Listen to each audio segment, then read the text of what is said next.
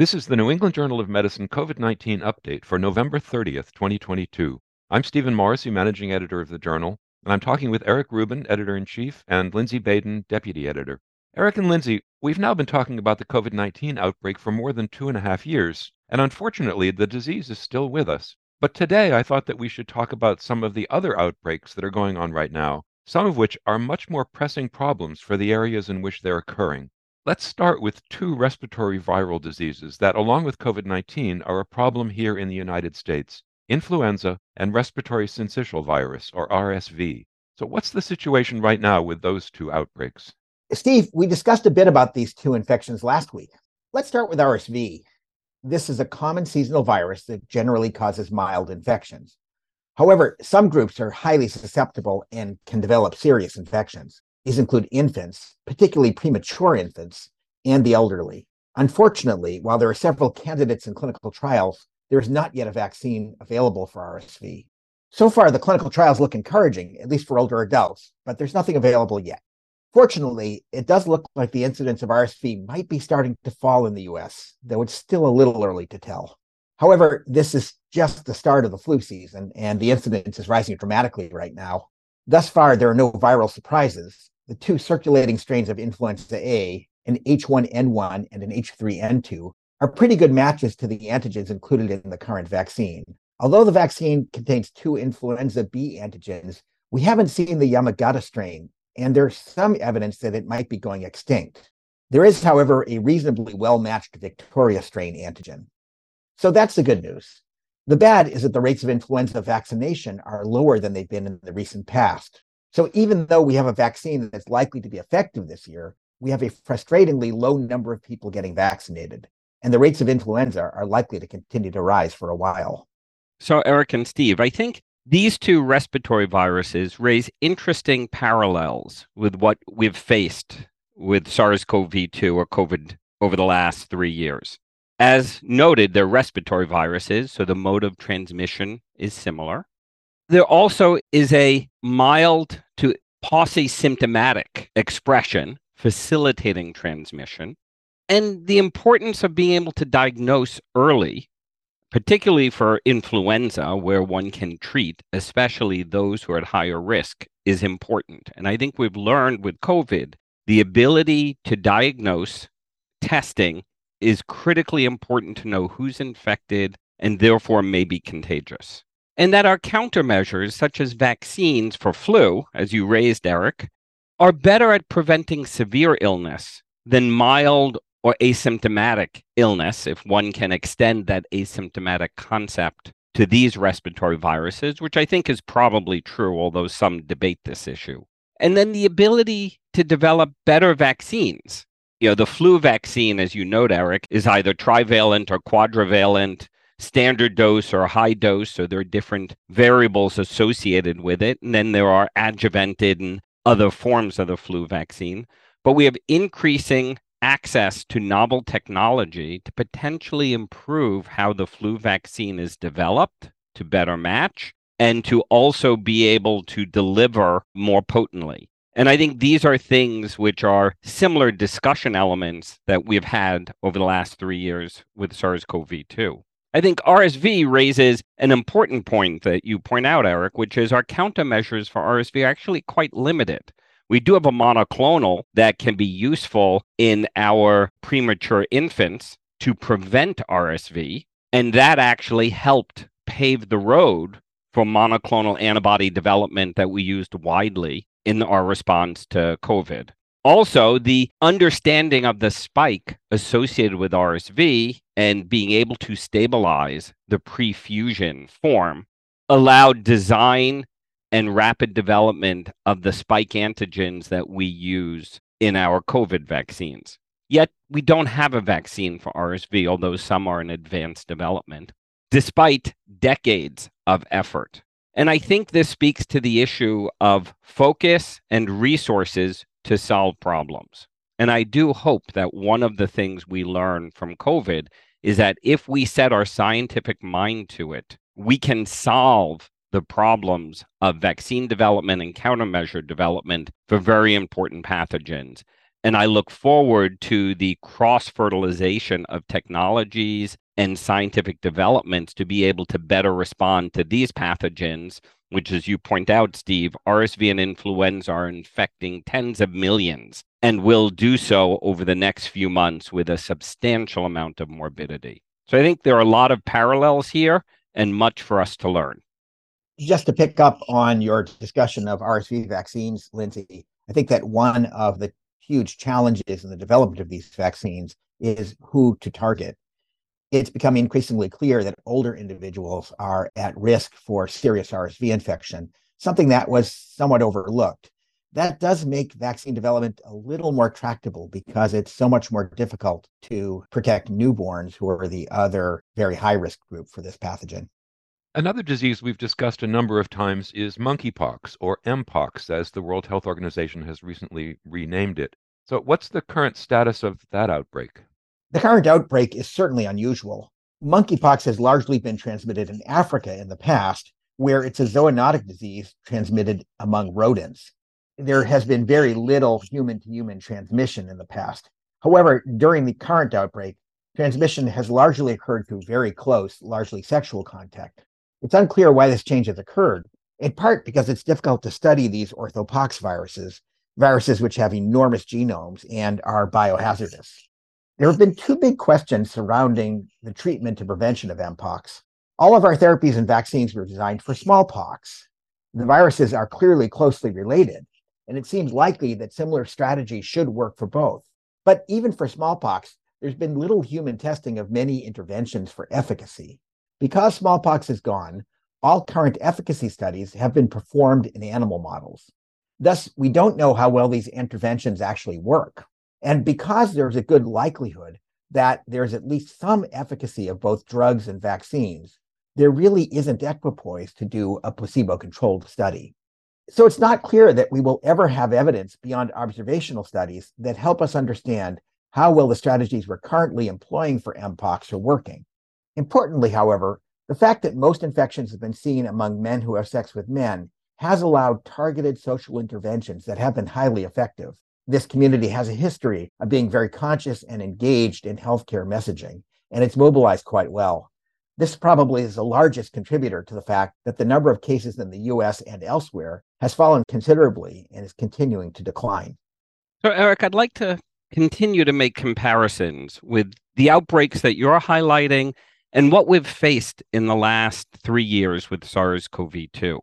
And though monkeypox is newly introduced into the US, or not quite newly introduced, we saw 20 years ago in the outbreak in prairie dogs with a few spillover infections. But for the most part, we have a naive population globally.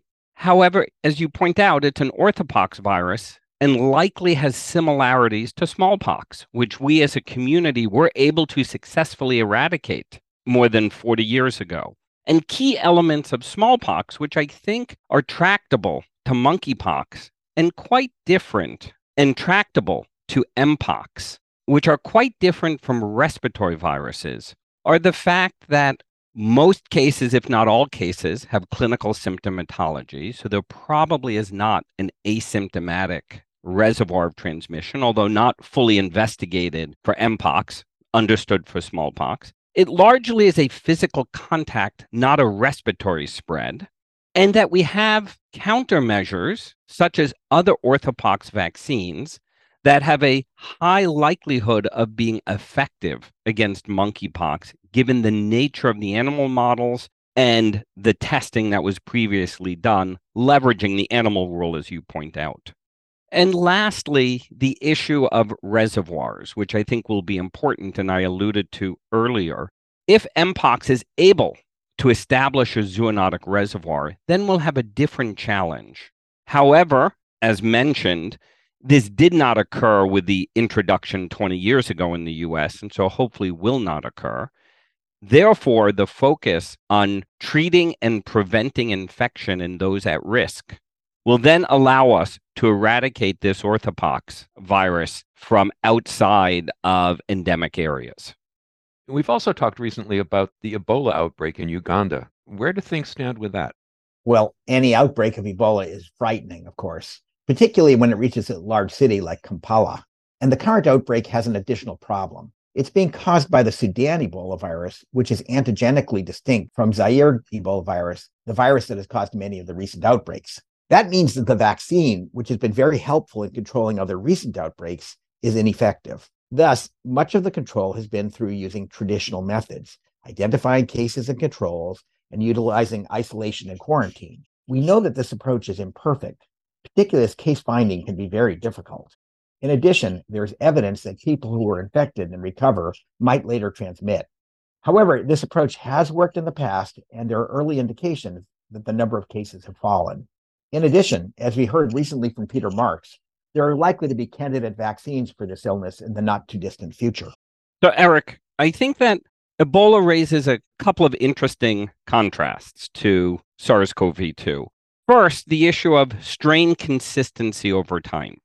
And I think that what we're dealing with in part with Ebola, be it Zaire, Sudan, or its closely related sibling Marburg as well, is that they have already evolved over time and have spillover into humans. Then there's forward transmission in humans, but the viral genome does not change to the degree that we are seeing with SARS-CoV-2 that then escapes immunity. So I think that's an important element as we think about our vaccine development for Ebola Sudan or Ebola Zaire, as opposed to COVID, where the viral epitope that we are targeting is rapidly changing.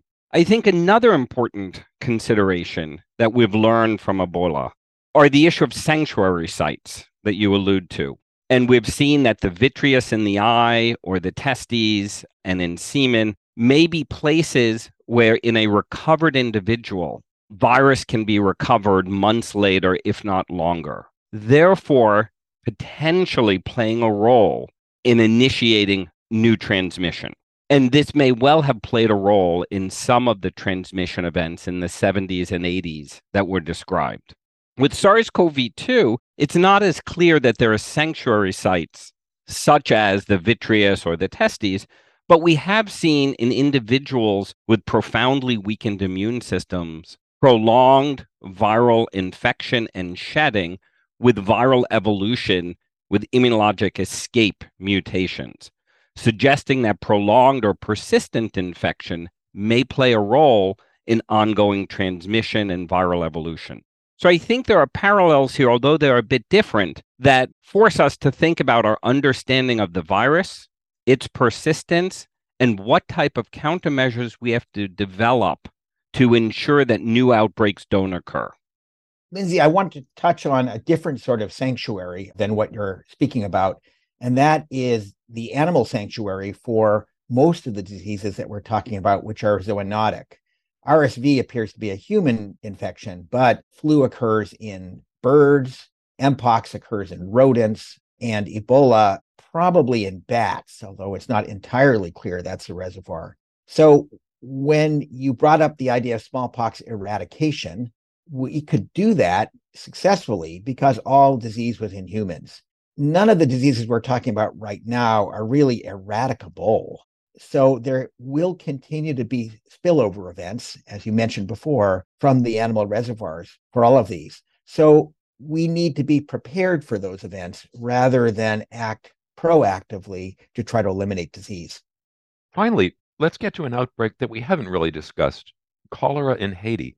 Haiti has suffered from both natural disasters and political and social upheaval recently, and that unfortunately has created the perfect environment for the spread of cholera. What's the situation now in Haiti? This is the second large outbreak of cholera in Haiti. The first one was in 2010, and it was massive. There were 800,000 cases following a catastrophic earthquake. In an effort to help, many international workers had come to Haiti, including those from countries where cholera is endemic. Subsequent investigations showed that the clone which caused the outbreak originated in South Asia and was very likely to have traveled with some of the UN peacekeepers. That outbreak resulted in almost 10,000 deaths. But cholera did recede, and in fact, there haven't been any new cases reported since 2019 until just now. Unfortunately, political chaos has returned to Haiti and has made the conditions ripe for more transmission and for higher levels of mortality. Transportation has been blocked in many areas, meaning that it's been difficult or impossible to provide the supplies necessary to treat and prevent disease. In particular, there's been very little fuel, which is necessary to pump supplies of safe, potable water. This, together with poor sanitation, has meant that cholera, which is a waterborne organism, can be easily transmitted. The blockades also mean that the patients can't get to healthcare facilities, and importantly, food distribution has been very limited. So cholera is occurring in the worst possible conditions with widespread hunger that will contribute to high mortality. Today, we published a report from a clinic in the capital, Port-au-Prince, where 10% of the children with cholera also have severe malnutrition. It's a terrible situation and is likely again to result in a high death rate. So where did this outbreak come from? Another report we published today shows that the strain causing the outbreak is remarkably similar to the strain that caused the previous outbreak. This suggests that the same strain has persisted in Haiti or nearby, either through subclinical infection or probably more likely in environmental reservoirs. Thus, we don't need new introductions of the pathogen to see large outbreaks.